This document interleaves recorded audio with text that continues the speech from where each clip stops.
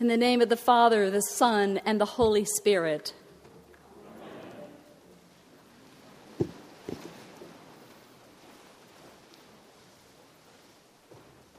It was a Tuesday afternoon, and I had a very important meeting.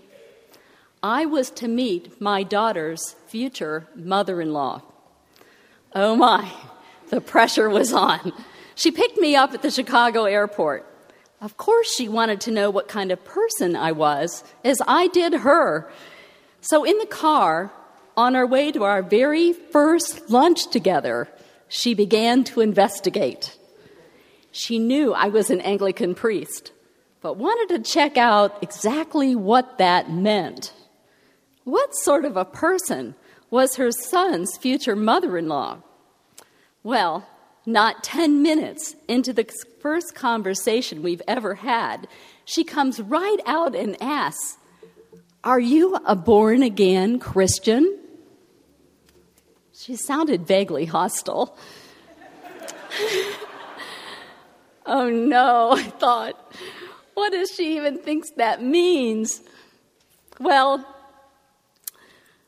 I was concerned she might think I was a right-wing fundamentalist. The point is, lots of people use the expression without understanding it, and I was concerned about her reaction. I didn't want, in these first few minutes of our getting to know one another, to totally turn her off. But somehow, the situation struck me as funny, and I started to laugh. Yes, I told her, I am a born-again Christian. I'm sure she... Oh. What does that mean to you, I asked. She graciously responded, spirituality is an area of my life that I have not pursued very much. She went on to describe to me several worship experiences she had had that she had enjoyed during her travels. So she then asked me my most favorite question. How did this happen? Why did you become a priest? So out came my testimony in the first 30 minutes that I met her. But that question, are you born again, is the issue at the heart of a conversation between an inquisitive lawyer and Jesus that happened some 2,000 years ago. And we need to look at that conversation to examine our gospel lesson for today.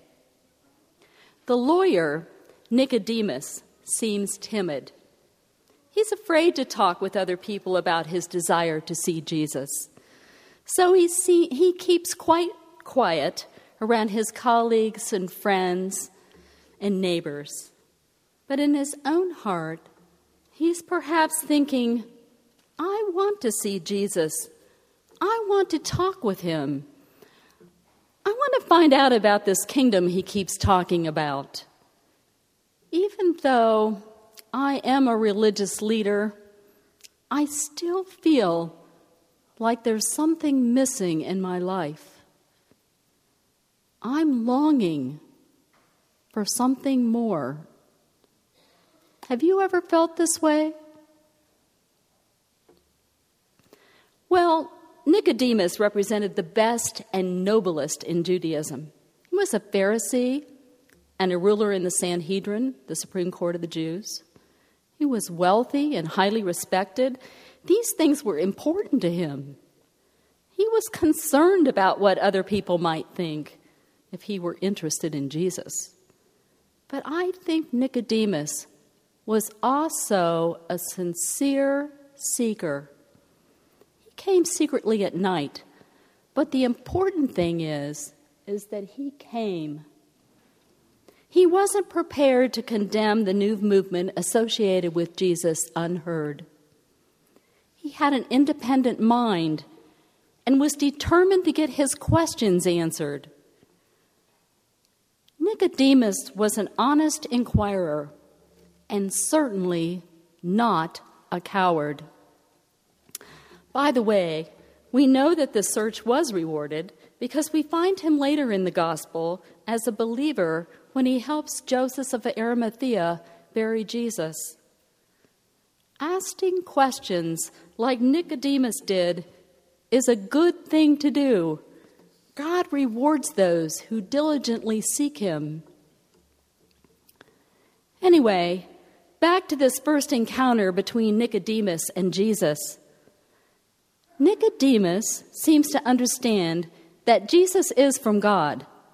He tells Jesus, "No one can do these signs that you do apart from the presence of God." Jesus appears to read Nicodemus' thoughts and goes right to the heart of the matter. Very truly, he tells him, no one can see the kingdom of God without being born from above. Jesus tells Nicodemus this 3 times of the absolute necessity of being born again. Nicodemus appears to be at a loss. So Jesus tells him his problem is that he does not receive the testimony he has been given. Nicodemus is trying to understand about being born again, but he's confused. It's really no different today. So what does being born again mean? There are so many misconceptions. What it is not is a gargantuan effort to turn over a new leaf and reform ourselves.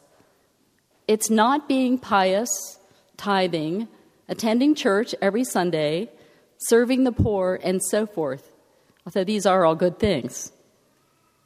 You can have attended church every Sunday of your life and not be born again.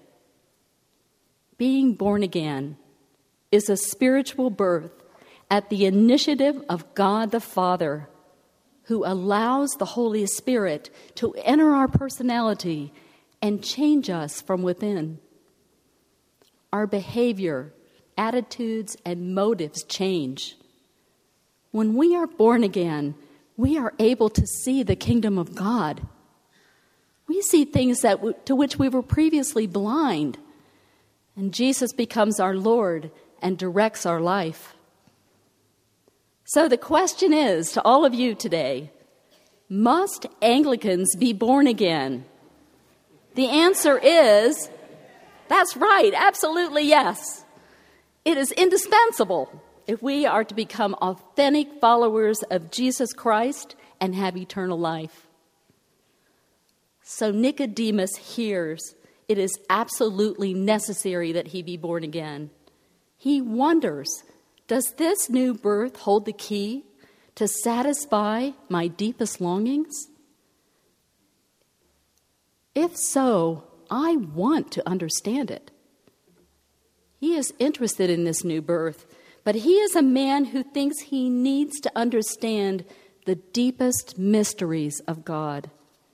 He wants to know how this rebirth takes place. Jesus quits trying to explain the new birth in spiritual language that Nicodemus cannot grasp. Instead, he begins to point to himself as the Son of Man, who was in heaven with the Father and who has come down for a purpose. And now, Nicodemus, I'm going to tell you what I came to do. And this is the key to answer your question, how you can be born again. I will tell you how you can enter the kingdom of heaven. Jesus tells him and us how to be born again in a way that he will not forget. Using Scripture, he draws a picture for Nicodemus of what would soon take place on the cross. A picture that when it would come to pass, Nicodemus would know without a doubt that Jesus was God's own Son, the Messiah that he had been waiting for. Knowing Nicodemus studies the Torah, Jesus points him to the book of Numbers. He tells him, just as Moses lifted up the serpent in the wilderness, so must the Son of Man be lifted up, that whoever believes in him will have eternal life. Let's quickly review the story in Numbers. The children of Israel, between Egypt and Canaan, the promised land, were crossing wild Edomite territory at the foot of Mount Hor. Once again, for the umpteenth time, they rebelled against God and against Moses. On this occasion, God's judgment fell on them in terms of a plague of poisonous serpents. I can't think of anything yuckier. Many of the Israelites died. So they cried to God for mercy, and their judge became their savior, as he still does. God instructed Moses to make a replica in bronze of the poisonous serpent and to stick it on a pole in full view of the camp. And God promised that whenever a serpent bit someone, if he just looked at the bronze serpent, he would live. Let's take a closer look at this story so we can see how it represents God's solution for our sin. The serpent on the pole is not preventative. It's for people who have been bitten. The poison is in them, and without divine intervention, they will die. The serpents in the camp are from the Lord. He sent them. God's judgment is on his people for their ingratitude and rebellion. God chooses to rescue his people from his own curse. The means God chooses to rescue his people is a picture of the curse itself, a serpent, which was to be lifted up. All the Israelites have to do in order to be saved from God's judgment is just to look at his provision hanging on the pole. They just have to trust what God tells them to do. However, if they do not take advantage of God's provision for them, they will surely die from the serpent's bite. So just as the bronze serpent on the pole was God's remedy for snakebite, so Christ on his cross is God's remedy for sin and guilt. As Galatians 3:13 tells us, Christ redeemed us from the curse of the law by becoming a curse for us. For it is written, "Cursed is everyone who hangs on a tree." In becoming like the serpent, Christ became the embodiment of our sin and the embodiment of our curse.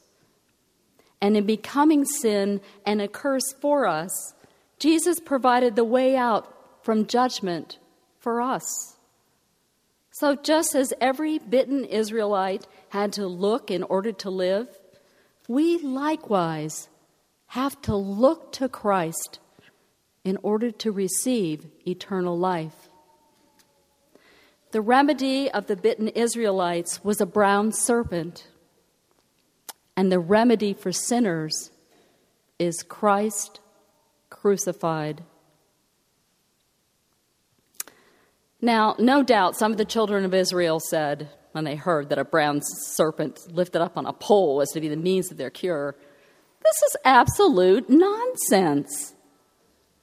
Many of them, no doubt, laughed in unbelief. "Absurd, ridiculous, whoever heard of such a thing? How can this be? A serpent of bronze lifted on a pole to cure these wounds by being looked upon? Impossible." Well, so goes the response of many people today who despise Christ crucified. For the message about the cross is foolishness to those who are perishing. But to us who are being saved, it is the power and wisdom of God. What is so wonderful about the message of the cross is that God has done it all. He did everything necessary for us to be saved, and it is available to everyone. You must just look to Christ on the cross and believe in him. It's that simple. Just look. Look to Christ, who was lifted up on the cross to bear our sin and guilt in his own innocent person in order that we might live again. We need to look and keep on looking at Christ crucified. Theologian Karl Barth made sure he thought about what Christ had done for him on the cross by every day. Above his desk, where he wrote over 8,000 pages of theology, he had a picture. It was a copy of Grindelwald's painting of the crucifixion. This painting is organized around the gruesome, tortured figure of the crucified Christ. On the left of the cross stands a beloved disciple cradling Mary in his arms. And on the right stands John the Baptist, his hands directing the viewer's gaze to the crucified Lamb of God. Barth wrote, "Shall we dare turn our eyes in the direction of the pointing hand of Grindelwald's John? We know whether it points. It points to Christ. But to Christ the crucified, we must immediately add, that is your direction, says the hand. The only source for the real, the immediate revelation of God is death. He brought life to light out of death." This looking to and trusting personally in Christ is what so many people miss. Even those who attend church. I know I did for many, many years. God, for his part, has done everything necessary for our salvation. For God so loved the world that he gave his only Son, so that everyone who believes in him may not perish, but have eternal life. Our Father has done everything that is necessary. Now he waits for us to respond, because whoever believes in him, adult, young person, child, male, female, rich, poor, a little bit of a sinner or a whole lot of a sinner, whoever puts his or her trust in Christ crucified as Savior will live, will receive eternal life, will be born again, and begin the new life that he offers. Don't miss it. It's for you. Augustine once said, God loves each one of us as if there was only one of us to love. So I could read John 3:16. God so loved Anne that he gave his only Son, so that Anne, who believes in him, may not perish, but have eternal life. Or how about with your name? As I say this verse again, insert your name in the blank.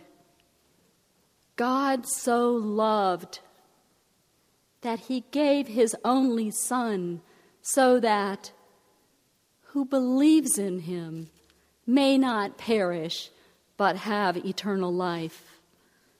The point is, God loves you.